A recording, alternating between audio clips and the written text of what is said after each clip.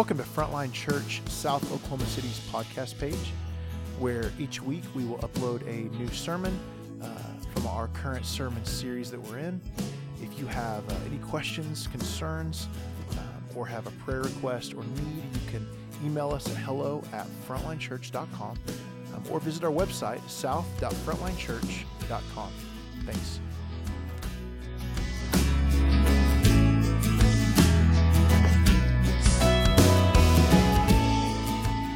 Scripture for today's sermon comes from 1 Corinthians 14, 1 through 5, 20 through 25. The Word of God speaks to us. Pursue love and earnestly desire the spiritual gifts, especially that you may prophesy. For one who speaks in a tongue speaks not to men but to God. For no one understands him, but he utters mysteries in the Spirit. On the other hand, the one who prophesies speaks to people for their upbuilding and encouragement and consolation. The one who speaks in a tongue builds up himself, but the one who prophesies builds up the church. Now I want you all to speak in tongues, but even more to prophesy. The one who prophesies is greater than the one who speaks in tongues, unless someone interprets, so that the church may be built up. Brothers, do not be children in your thinking. Be infants in evil, but in your thinking be mature. In the law it is written, by people of strange tongues and by the lips of foreigners will I speak to this people. And even then they will not listen to me, says the Lord. Thus tongues are a sign not for believers, but for unbelievers, while prophecy is a sign not for unbelievers, but for believers. If, therefore, the whole church comes together and all speak in tongues, and outsiders or unbelievers enter, will they not say that you are out of your minds? But if all prophesy, and an unbeliever or outsider enters, he is convicted by all. He is called to account by all. The secrets of his heart are disclosed, and so, falling on his face, he will worship God and declare that God is really among you. This is God's word to us. Thanks be to God. Awesome. Thanks, Mallory. Appreciate you. Hey, good morning, guys. It's good to see you. Happy Father's Day to all you dads. It's been said, but want to say it again. You guys are a gift and a blessing to us in a world that loves to poke fun at men and make fun of them and talk about how useless and pointless they are. Man, I just want to say I'm grateful to have a church full of guys that are really trying to figure out how to follow Jesus and use their strength to bless, not to curse, to use their strength to protect, not to harm. So thank you, dads. Thank you, men, for being the way that you are. I'm grateful for you. Hey, today's going to be fun. If you're a guest with us, you're like, this church likes to make us stand up all the time. Well, we're going to sit down for a minute, and we're going to talk about something that I think is really profound as we work our way through this letter that Paul wrote to a church called Corinth. We are week 31 in this series, working our way through. We're getting close to the end of this letter. We'll wrap it up in August, and so we're kind of nearing the end, and we are in that section, chapters 12 through 14, where the Apostle Paul is addressing this idea of the gifts of the Holy Spirit. It's one of the most clear texts on the gifts of the Holy Spirit that we have in the New Testament, and today we're going to talk about something that I think is really profound and really beneficial. So let me pray for us, and then we'll jump in. Sound good? All right. Father, thank you so much for the gift of being with the people of God, to hear truth sung to us, to be reminded of our story, to just rehearse again what you've done to find us and to bring us home. And today I pray specifically for those in the room that feel like prodigal sons and daughters that have just been running in their heart or running in their imagination or running in their life, running in other ways from you. And I pray today that they would experience your pursuit and that you would draw them back. And specifically, we want to pray that we would hear the voice of our Father. Thank you that in Jesus, you have done everything, including literally leaving heaven and come to this earth to find us and to bring us home so that we could hear the voice of our Father again. We pray today that that would happen. So come and move and work. In Jesus' name we pray. Amen. Several years ago, a friend of mine, a pastor friend of mine, was at a conference in which he witnessed something that blew him away. And he told me this story, and I've never forgotten the story. I've shared it before, so maybe you've heard it, but it's worth repeating again. This conference that he was at was similar to any other Christian conference. If you've ever been to a Christian conference, if you're kind of a nerd like me and that's a thing that you do, you go to these conferences and they're all basically the same. There's a time where you gather together. There's usually a time where you sing. There's usually a time where you do something like this. You sit down and you hear like a lecture or someone give a sermon or something like that. and then there's breakouts. But in this particular conference, there was something unique about it because after their time of worship and after the time of teaching, they had trusted people, men and women who are highly gifted in hearing the voice of God and being able to speak very specifically for people. And they had this moment carved out for just basically offering up what is called prophetic words to anyone in the room that they felt like God might be speaking to. And so on this particular day, one of these men who is highly, highly gifted in the prophetic, he stood up and he pointed to a woman in the back of the room and he said, "Hey, ma'am, would you stand up for me?" And she stood up and he said, "Ma'am, I think God wanted me to tell you that you're wearing a yellow shirt." And everybody, of course, in the room is looking back at this woman, and guess what? She's wearing a yellow shirt. And you're sitting in this room, if you can just imagine the scenario, you're sitting in the room and you're like, that is the weirdest, that is so stupid. Whoever invented this idea of the prophetic, like this is why I don't like spiritual gifts, right? Everyone in the room is sort of like ready to roll their eyes and ready to do that awkward sigh. But what happened in this particular story, before they even had the chance to roll their eyes, this woman in the back of the room, she collapsed down to the ground and she starts weeping. She starts weeping. Now, why would she weep about that? Well, here's the backstory. The backstory is that woman had a young daughter who had been in the hospital with a severe illness. And this daughter had been getting worse and worse and worse and worse. And the doctors started having conversations with her and her husband pretty recently saying, "Hey, you just need to prepare for the worst. We don't think that your daughter's going to pull through. We don't think that she's going to make it." And so this had been a long stretch of being in the hospital. If you've ever spent like more than 2 or 3 weeks in the hospital, especially if you're a parent with a kid in the hospital, it can just be overwhelming, exhausting. So the husband said to this woman, he said, "Hey, listen, you've been up at the hospital a lot. There's this conference in town. It's not far away. It'll be good for you to go. Just go to the conference. I'll stay at the hospital. If anything happens, if anything changes, I will call you and you're 20, 30 minutes away from the hospital. You'll be back in time if anything happens." So the woman does. She decides to go to this Christian conference. And that morning, while she was getting ready and getting dressed to go to the conference, she prayed one of those prayers that I don't know if you've ever prayed like this before. She prayed one of those prayers that you don't ever expect to get answered. "God, if my daughter's going to be okay, would you have someone tell me today that I'm wearing a yellow shirt?" And this man, for whatever reason, pointed to this woman and he said, "Ma'am, I feel like the Lord wanted me to tell you that you're wearing a yellow shirt."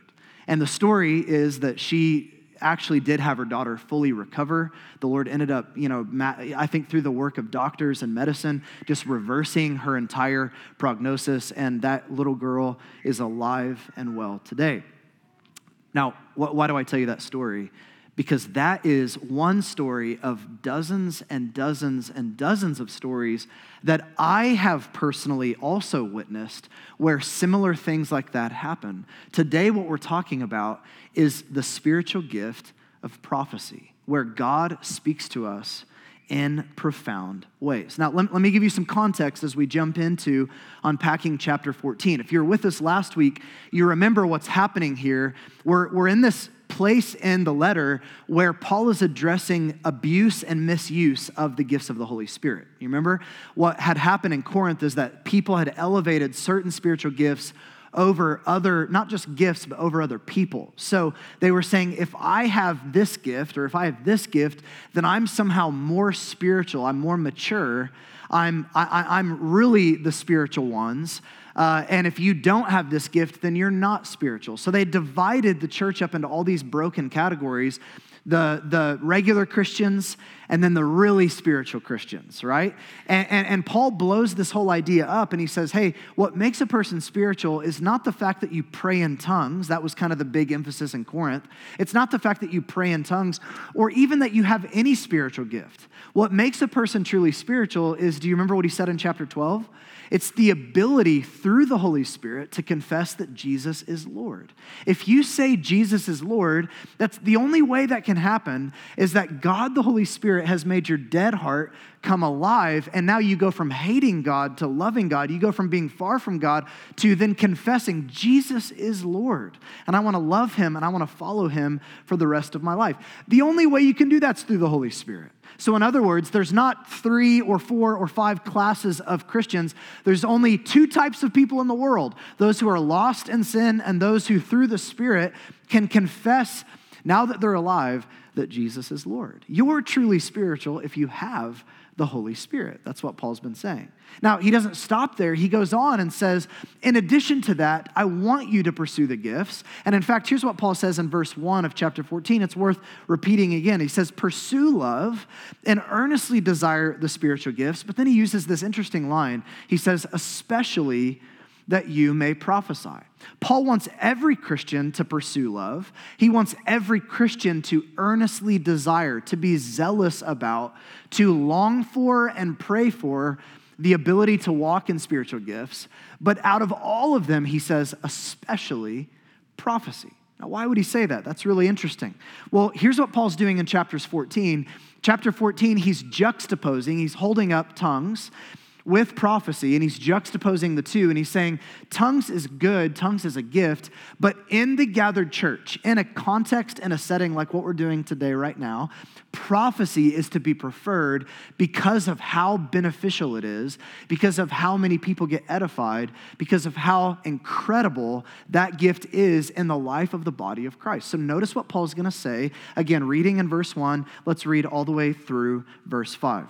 Paul says, pursue love and earnestly desire the spiritual gifts, especially that you may prophesy. Now, verse 2, he's giving his logic, his reason why. He says, for one who speaks in a tongue speaks not to men, but to God, for no one understands him, but he utters mysteries in the Spirit. Last week, I preached a whole sermon on the gift of tongues. If that interests you, you can find that on our website. Verse 3, he says, on the other hand, the one who prophesies speaks to people for their upbuilding and encouragement and consolation. The one who speaks in a tongue builds up himself, which again is not a bad thing, it's a gift. But the one who prophesies builds up the church. Now, he says, I want you all to speak in tongues. Never thought Paul would say something like that, but there he said it. But even more, to prophesy. The one who prophesies is greater than the one who speaks in tongues, unless someone interprets, so that the church may be built up. 6 questions very quickly that I want to ask and try to answer with you. Here's the first one. What is the gift of prophecy? Let's just start there. What is the gift of prophecy? And to start there is probably helpful to say what the gift of prophecy is not, or what it's commonly misunderstood to be. The gift of prophecy is not powerful preaching. Depending on if you grew up in church and what context you grew up in, there were certain people, especially some of the Puritans and some of the Reformers in the 15th through 17th century, that had this idea of prophecy that it was powerful preaching. The idea is like, man, there's preaching and then there's preaching. You know what I mean? And prophecy is like when the person is really preaching. It's like powerful, spirit-filled preaching. Well, that's not prophecy. Like, all that is good preaching, right? And that's great, but that's not prophecy. In addition to that, prophecy is not an uncontrollable experience that forces itself upon you. Some people think of the gift of prophecy of like this ecstatic experience where you get hit by lightning almost, and the Holy Spirit fills you, and you're just like prophesying, and you're uncontrollable. That's not what prophecy is, right? It's fully controllable. You can... when God gives you something to say, you can choose to say that, or you can choose to not say that. You can decide when to say that, or you can decide to not say it at all. In addition to that, prophecy is not primarily predicting the future. Now, it can include that. I have heard prophetic words and read about from verified sources prophetic words where it really is like future prediction type stuff, but that's so rare, and most of the time, not at all what's being envisioned with the gift of prophecy. And by the way, I'm really, really disinterested when people are like, I've prophesied, and then they say something that's totally unbiblical, like, God told me when he's going to come back. No, he didn't, because the Bible says that no one knows, right? So you're a dummy because he didn't tell that to you, and you're just making that up, you know? So I'm really nervous when people kind of define prophecy that way. That's not the way that Scripture defines it. So what is prophecy? If it's not primarily predicting the future, if it's not powerful preaching or this uncontrollable experience, what is it? Well, here's a good definition from, again, Dr. Sam Storms. He says, prophecy is the human report of a divine revelation. John Piper, in a little article called What is Prophecy Today, defines it like this: I take prophecy as something that God spontaneously brings to mind in the moment. Let me give you my own working definition. Prophecy is a revelation from God about someone else or about a specific event that otherwise would not be known. It's a gift that primarily brings about encouragement, consolation, the strengthening of faith, and a tangible sense of God's love and his nearness. That's my own working definition of what this gift is. So let me show you where I get that from in this chapter. First, I want you to think of prophecy primarily as a revelation from God. Think of prophecy as primarily a revelation from God. It's interesting in chapter 14 that Paul uses the word prophecy and he uses the word revelation almost synonymously. They're interchangeable in many ways. Let me show you. Look at verse 26. He says, "What then, brothers? When you come together, each one has a hymn, a lesson, a revelation, a tongue, or an interpretation. Let all things be done for building up." Here's another verse where he uses the word prophecy and revelation interchangeably. Look at verse 29. He says, "Let 2 or 3 prophets speak and let the other weigh what is said. If a revelation is made to another sitting there, let the first be silent.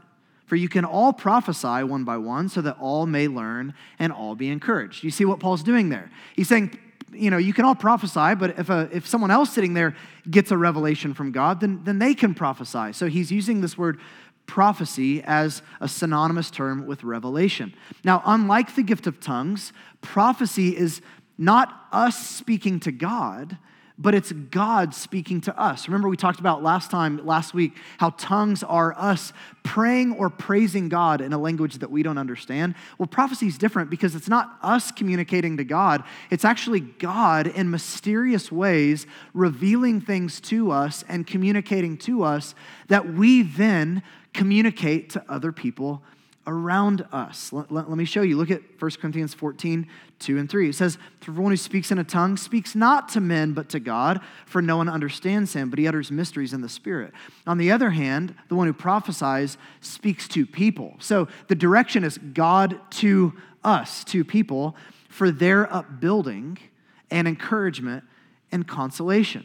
And here's what I've noticed, and Paul's going to say this, and I'll read it to you in just a second. What I've noticed is when prophetic words from God are actually communicated to other people, and they're accurate and they're right, what's phenomenal about those experiences is that it brings with it a profound sense of nearness of God's presence and encouragement and edification and a sense of the love of God. That story I told you just a minute ago about the woman wearing a yellow shirt, in that moment, she felt seen by God, didn't she? She felt edified. She felt like God knows my story, he knows my situation. He's not just far out there, but he's communicating in real time to me right here. Notice what Paul says in verse 23. He says, "If therefore the whole church comes together and all speak in tongues and an outsider or unbeliever enters, will they not say that you are out of your minds?" Yes, they will. They'll be like, "This church is cuckoo. I'm going to find another church or never go back to church." Verse 24, he says this though. He says, "But if all prophesy and an unbeliever or an outsider enters, what happens? He's convicted by all. He's called to account by all. The secrets of his heart are disclosed. And so falling on his face, he will worship God and declare that God is really among you." This is why it matters, because you can come in and be an atheist, and yet God might decide to speak to you and have the secrets of your heart disclosed, and you're going, "Well, I didn't believe in God, but God just told this person a level of detail about my life that they otherwise should not have known, and now I've got to grapple with that." God might be real, and he might be speaking to me. So how does this work? How does prophecy work? Question number 2. Well, it has three elements. Prophecy has three elements. The first one is the revelation, a revelation from God. The second is the interpretation of that revelation. And the third is the application. So think of it this way. First, you have the revelation. God, often through dreams or visions or internal impressions or what feels like a random thought that hits your brain that you're like, I don't know why I just had that thought. And maybe it's actually not your thought, but God revealing something to you, God depositing something literally like in your brain that otherwise you would not have known. Or whatever, like an internal sense that God might be, or maybe it's like a picture, not like a physical picture, but like in your mind's eye, you're seeing this picture or whatever. There's all these ways, but through a revelation, God speaks to you. That's the first part of prophecy. The second part is the interpretation of that. You're trying to make sense of that. Like, imagine being that man who saw the picture of this, woman wearing a yellow shirt, and then how did that happen? Well, somehow God revealed something to him, and then he's trying to make sense of it. Like, I don't really know what this means, but I think God wanted me to tell you that you're wearing a yellow shirt. Does that mean anything to you? Stuff like that.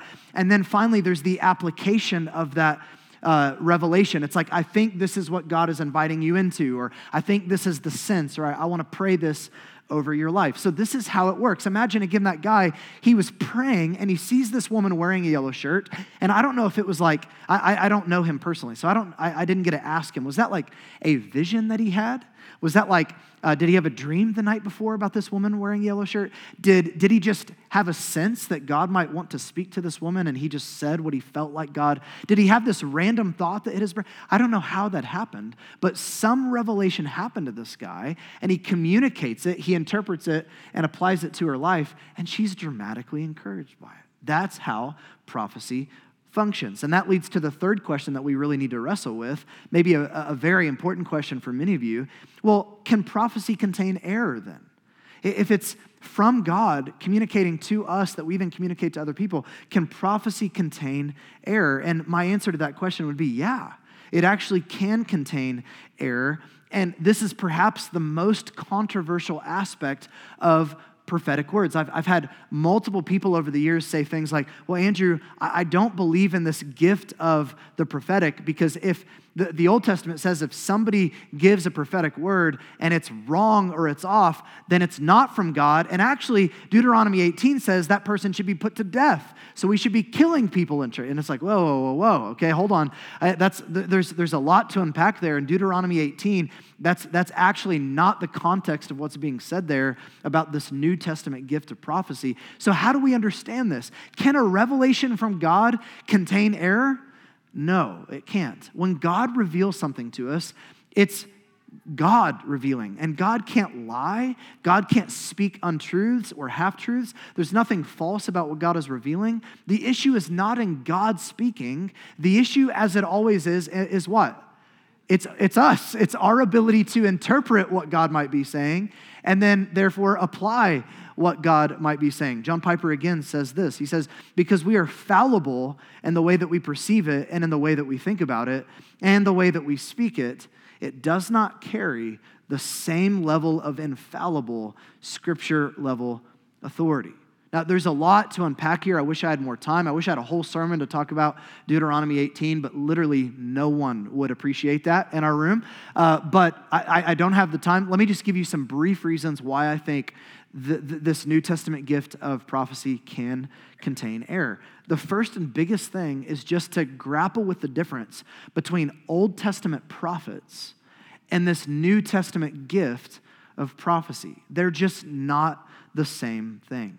Old Testament prophets are primarily used by God to communicate divine truth to his people, to call his people to repentance, and to give them commands to live by. So think of Moses or Isaiah or Jeremiah. They're saying, thus says the Lord God. This is what you should do. This is God speaking. He's inviting you back to repentance. Here's the commands that are authoritatively placed over your life. And furthermore, these prophets that we see in the Old Testament were given a very, very high degree of authority, and their prophecies were even written down and included as scripture, the infallible word of God, the authoritative word of God. Many of their prophecies started out with that line, Thus says the Lord. Thus says the Lord. Thus says the Lord. These are the very words of God to the people of Israel. If you disobey them, you're not just disobeying Moses or Jeremiah or Isaiah, you're disobeying God. God is using them as his authoritative mouthpiece for the people of Israel. Now, that's very different than the New Testament gift of prophecy. In the New Testament, the people that are referred to as prophets don't seem to possess the same type of authority that the Old Testament prophets possessed. And if you're like, the New Testament talks about prophets? Oh, yes, all the time. There's one mentioned in Acts called Agabus. There's another guy, Philip the Evangelist. Philip had 4 daughters, and it says that Philip's 4 daughters were prophetesses. Some of you are like, what? Prophetesses in the Bible? Yes, prophetesses in your Bible. Don't take my word for it. Read your Bible. It's there. So these prophets or prophetesses, they're not given the same level of authority that we see Old Testament prophets functioning. In fact, the people that are given that type of authority are who? They're apostles. The apostles who are communicating on behalf of God, setting doctrine and foundational work for the church. And furthermore, the prophecies that we see functioning in the New Testament were not treated as the infallible words of God, completely pure and without any sort of error. Let me just show you a few quick examples. The first one, I don't have time to get into the actual text, but read it on your own time. Agabus' prophecy in Acts 21, 8 through 15. Just in your own time, write that down, Acts 21, 8 through 15. Read that story and then read the rest of chapter 21. And what you're going to find is that Agabus gave the Apostle Paul a prophetic word, and he was right in what he said that Paul was going to be arrested. That's the gist of his prophetic word. Paul's going to be arrested. But all the details about what he said would happen and who was going to arrest Paul and then hand Paul over to this other group of people, Agabus is totally wrong on all the specific details. So he's right that Paul was going to get arrested, wrong in how that actually occurred. And the theologian D.A. Carson, in his book Showing the Spirit, says this: I can think of no reported Old Testament prophet whose prophecies are so wrong on the details. So in other words, this is not like, revelation that's 100% without error. Even Agabus' prophecy that we see in the New Testament had some error mixed in it, right? In addition to that, we're commanded to not despise prophetic words. Now think about this. Paul says this in 1 Thessalonians 5, verse 19. He says, do not quench the spirit. Do not despise prophecies, but what? Test everything and hold fast to what is good. Now, why? Think about this. Why would Paul have to tell Christians to not despise prophetic words? Why? Here's why. Because they're often easy to despise. They're easy to despise. Imagine being in that room when that guy said, I felt like the Lord wanted me to tell you you're wearing a yellow shirt, and she's wearing a yellow shirt.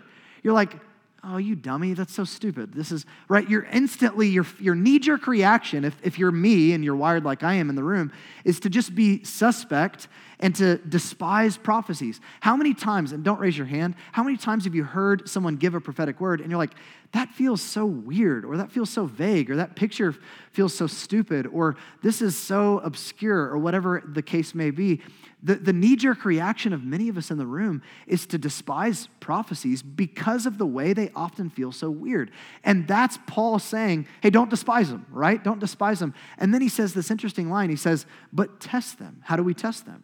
You test what we think God might be revealing to us with what he has already authoritatively revealed in Scripture, right? What do I do if there's a contradiction between what I think God revealed to me and what he said here? This wins every time. I'm wrong if it says something different than what God has already revealed, right? So we test prophecy with the authoritative, revealed word of God. Now, can you imagine Paul saying, all right, when Moses stands up and he says, thus says the Lord, and he gives the 10 commandments, just test it. No, that'd be crazy. It's the word of God. It's authoritative. Can you imagine Moses or Paul saying that about Isaiah or Jeremiah? Hey, don't despise them. Just test, weigh. You get the ultimate say over what's authoritative and what's... No, you can't imagine it, because Paul knew that the way this gift would work in the New Testament is that it would contain error when it comes to how we interpret and how we apply. And then the last final thing on this note is Paul says that we prophesy in part. Look at what he says in 1 Corinthians chapter 13, verse 9. He says, "For we know in part, and we prophesy in part. But when the perfect comes, the partial will pass away."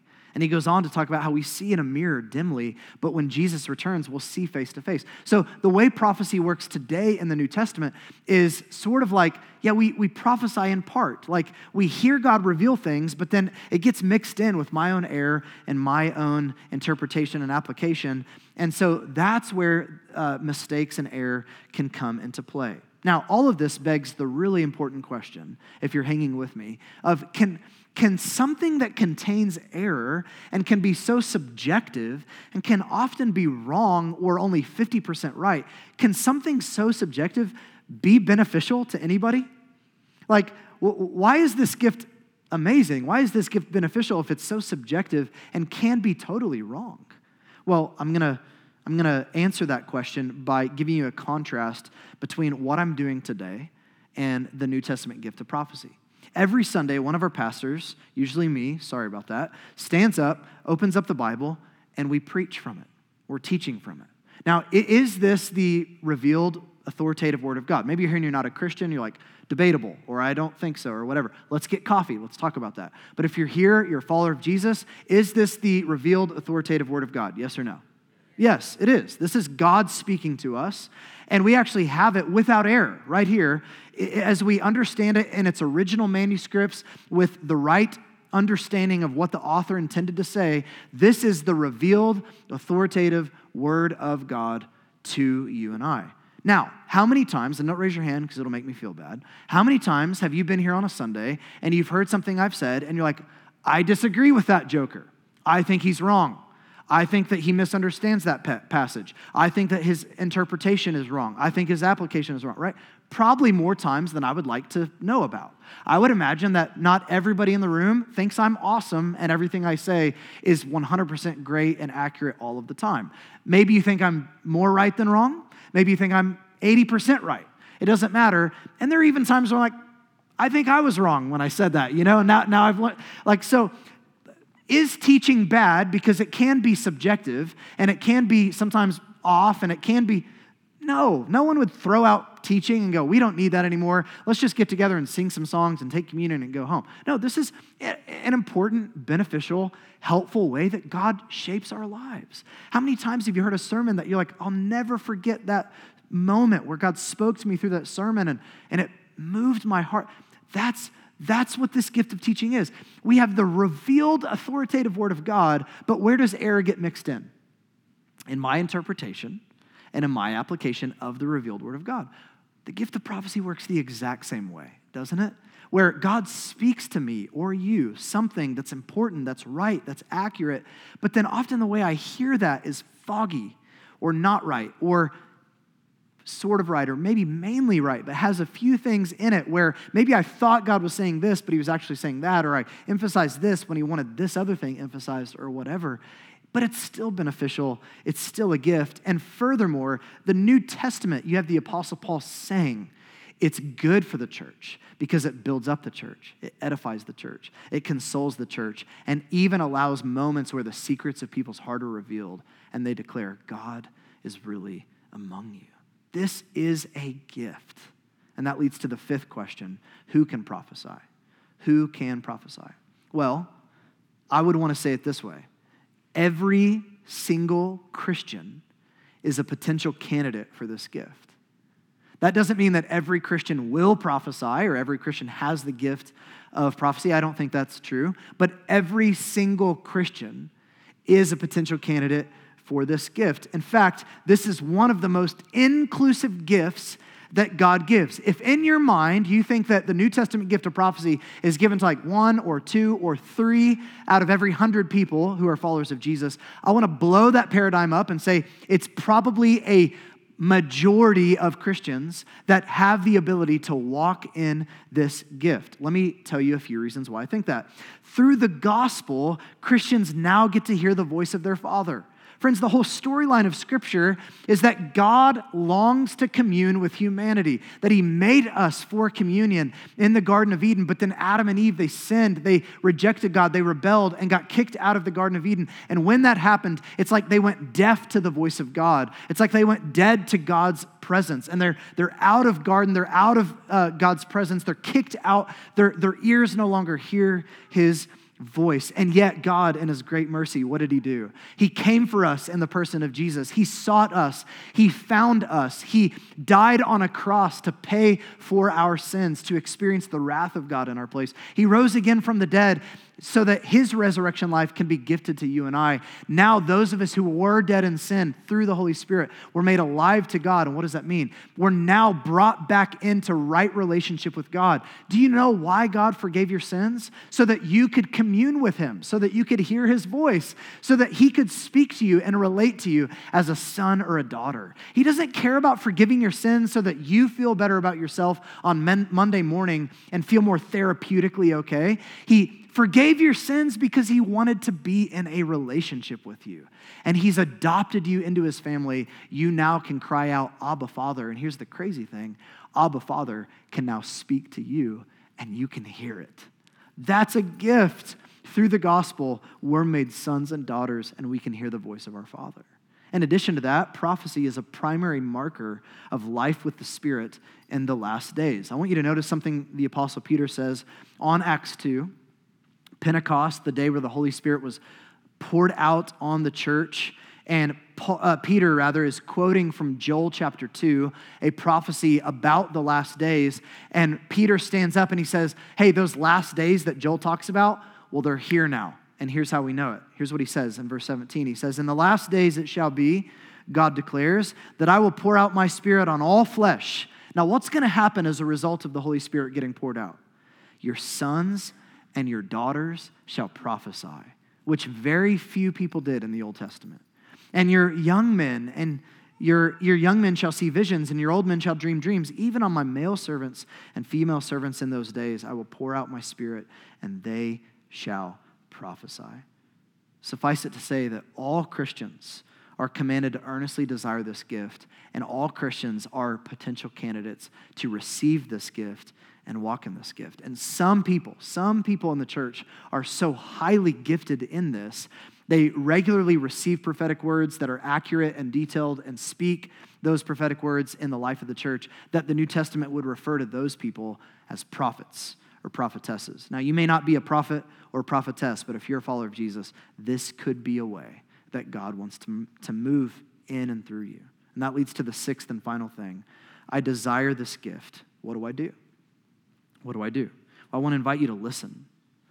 Create space to listen to the voice of God. Learn to ask questions like this. Lord, what are you saying in this moment? God is always speaking, it seems.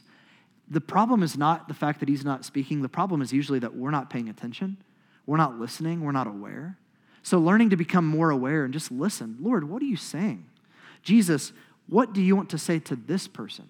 How many times are you praying for someone and you just pause and go, is there something that you would like me to tell this person? Is there something that you want to let this person know about? This revelation could be a number of things. It could be a mental picture or a vision. It could be a scripture, a word or a phrase, dreams, strong emotions or senses. It could be a song. It could be a physical manifestation. Sometimes people will be like, man, my shoulder or my elbow, like my arm is hurting. I don't know why. Randomly, it just hurts. And they're like, oh, maybe God wants to heal a shoulder in the room or an elbow in the room. And sure enough, we'll offer that and we'll pray and somebody will come up with a hurt shoulder or elbow and we'll pray over them and God will heal that. It could be like that. For me, it's never this way. It's never like, come in, Andrew. Come in. I have a message. I have a message, Andrew. Are you receiving? It's never, ever like that. It's like I'll have these thoughts that hit my brain that I'm like, why am I thinking that? That's super random. That's super weird. Or I don't know why I would even think that. And I've had to learn over time how to discern the difference between my own brain and the voice of God, right? So learn to just listen. Don't be afraid of silence. If you're saying, God, what do you want to say to this person? Or what are you saying in this moment? And you don't hear anything or nothing comes to mind or there's no revelation given, that's okay. You don't need to fabricate something. Don't be afraid of silence. If silence is what happens, that's okay. The second thing I would say is learn to speak what God reveals. You have to be okay with actually stepping out and actually speaking what you think might be God speaking or revealing something to you for someone else. John Wimber was famous for saying that faith is spelled R-I-S-K, risk. And it's really challenging, I think, to walk in this gift without being willing to risk, without being willing to look weird or get it wrong, right? Here's some helpful etiquette as you speak prophetic words over other people. Remember, Paul wants everything we do to be done in love, to be done in maturity, and to be done in good order. So to that end, some basic guidelines. Don't ever say, "Thus saith the Lord." By the way, God does not speak in Old English. I don't know if you knew that. That's not like, a lot of times it's like, hey, bro, it's 2023. God's not like stuck on Old English still. He speaks to you in very normal human ways that you understand. So don't walk up to someone and, "Thus saith the Lord," right? You're weird and that feels weird. Don't do that. Don't criticize or coerce or publicly confront someone over their sin. Sometimes God will reveal someone else's sin to you. This has happened to me from time to time. I think often pastors are given the gift of like literally having people's sin, like you'll just have a thought of like that person struggles with this or that. It's never helpful to just publicly say that. Or sometimes God is revealing other people's sin to you just to pray for them, just to be aware so that you can be a good brother or a good sister and love them and care for them. Avoid prophesying about marriages and babies, right? Don't say I think God's going to let you get married and it's this person. Please don't do that. Even if God is doing that, just find another way to pray about that for that person. Don't ever do that with babies. If you're, praying for someone who wants to get pregnant and you're asking God to speak and then you sense I think God's going to give them a baby. Just carry that in your heart. Don't say that to him, right? I think that's not a good risk to take. Don't feel the pressure to provide an interpretation and application. Sometimes it's hey, here's what I think God's saying, and I'll just leave it at that. I don't know if that means anything to you. Be careful about prophesying about public or political or natural disasters. We all have heard about stories on the news of God told me that you're going to be the president. It's no, you heard wrong. God did not say that, and you're a dum-dum, right? And so sorry about that. Don't do that. That's not a helpful use of this gift. And don't ever prophesy to establish doctrine or rules for Christian living. God has spoken to me on behalf of, he doesn't want people to fill in the blank, and what you said he doesn't want people to do is not mentioned in Scripture. Don't do that, right? Let Scripture be the guideline for what is right and what is wrong for Christian living, not a prophetic word, right? Kevin DeYoung wrote a great book called Just Do Something because of that trend among certain people to go, well, I don't know if I should go right or left. Let me pause and pray until God speaks to me. Or I don't know if I should, it's just do something. If it's not sinful, if it's not wrong, if you're getting wise counsel from other people, if you're just do something, right? That's a helpful book to read as we think about this gift. In addition to that, I would say weigh prophetic words. When someone gives a prophetic word, or if you give a prophetic word, it's really good to ask that person, hey, does that mean anything to you? Does that mean anything to you? Does this resonate with your situation? If not, it's okay. No big deal. Try again next time. Maybe you receive a prophetic word. What I would say is, remember, Paul says, test it. And if there's something that does resonate or something that is accurate to both the authority of Scripture and resonates with your story, then, man, I think that's God speaking to you. Hold fast to what is good, right? And then finally, pray. I think anytime you give somebody a prophetic word, it's good to just pray over them. Hey, I pray that you would move and work in these ways over this person, right? And then there's always the question of well, what if I get it wrong? What if I get it wrong? Last Sunday night, we were having a moment of worship and prayer, and I felt like God gave me a prophetic word. I walked up to a guy, and I said it, and then I said, does that mean anything to you? And he goes, not really, no. And I was like, fair enough, all right. Could I pray for you? And he's like, yeah, sure. And I prayed for him, and it was probably 20% of what I said was helpful and 80% was completely flatly wrong. And I was like, I'm not prophetic, I'm pathetic. That's what it is, you know. But it's okay to risk. It's okay to get it wrong. Like, you're going to get it wrong from time to time. I would way rather you in your mind go, I'd rather get it wrong and try than not try and miss out on the opportunity of blessing someone with God speaking to them. Amen? Like, can we take that risk? Hey, can I just tell you, as a church culture, we will always applaud courage and risk here. We will always celebrate it when you try to hear from God. And if a mistake is made, a mistake is made. Guess what? It's a mistake. No one's going to die. It'll be okay, right? So let's be a church that risks. Now, I'm running out of time. In fact, I'm out of time. But I want to give you like one or two stories of how this gift can be powerful, just to kind of whet your appetite. There's a story of a non-Christian. I was not there for this, but a guy named Mike Pilavachi was running a student camp over in the UK. And while he was running this camp, he had this prophetic word of this boy named David. And he had these very specific details about this boy named David, that David was not a Christian. He was at this camp. He got dragged there by his friends, and the whole time camp was going on, David is making fun of the camp. In fact, Mike Pilavachi was preaching the night before, and in this prophetic word that he got for this boy David, he said, David, you're here, and even last night when I was preaching, you were leaning over to your buddy, and you were cracking jokes about my sermon, and you were making fun of it, and you were writing, here's what you said. You know, it was like, you said this line, and you said this line, and you said this line, and you did this, and your name is David, and God wants you to know that he sees you, and you're actually not here by accident. You're actually here because he wanted you to be here. He loves you, and he's been pursuing you in your life in these different ways. David, are you in the room? Are you here? And everyone looks around. Everyone's like on edge, you know, and this boy David, just tears in his eyes, white as a ghost, comes walking up, and he goes, hey, did you say to your friend last night, this line, this line, this line? He's like, yeah. You know, did you do this? And are you currently like needing God to move in your life? Yeah, that's me. And long story short, this young boy named David becomes a Christian at that camp. And the line that he kept telling his friends afterward was this line about God. He knows my name. He knows my name. He knows my name. He kept saying that God actually cares about little kids at a camp, and he knows their name. Amen? There's so many stories. I've got like 7 or 8 here that I don't have time to share, but suffice it to say that when God moves in these ways, it is powerful. Hey, would you stand with me? You know, the most amazing way that God has ever spoken to us, and there's a lot of beautiful ways. He's spoken to us through his word. He speaks to us through nature, says that the heavens declare the glory of God. He speaks to us with this gift of prophecy. It's amazing, it's powerful, it's rich.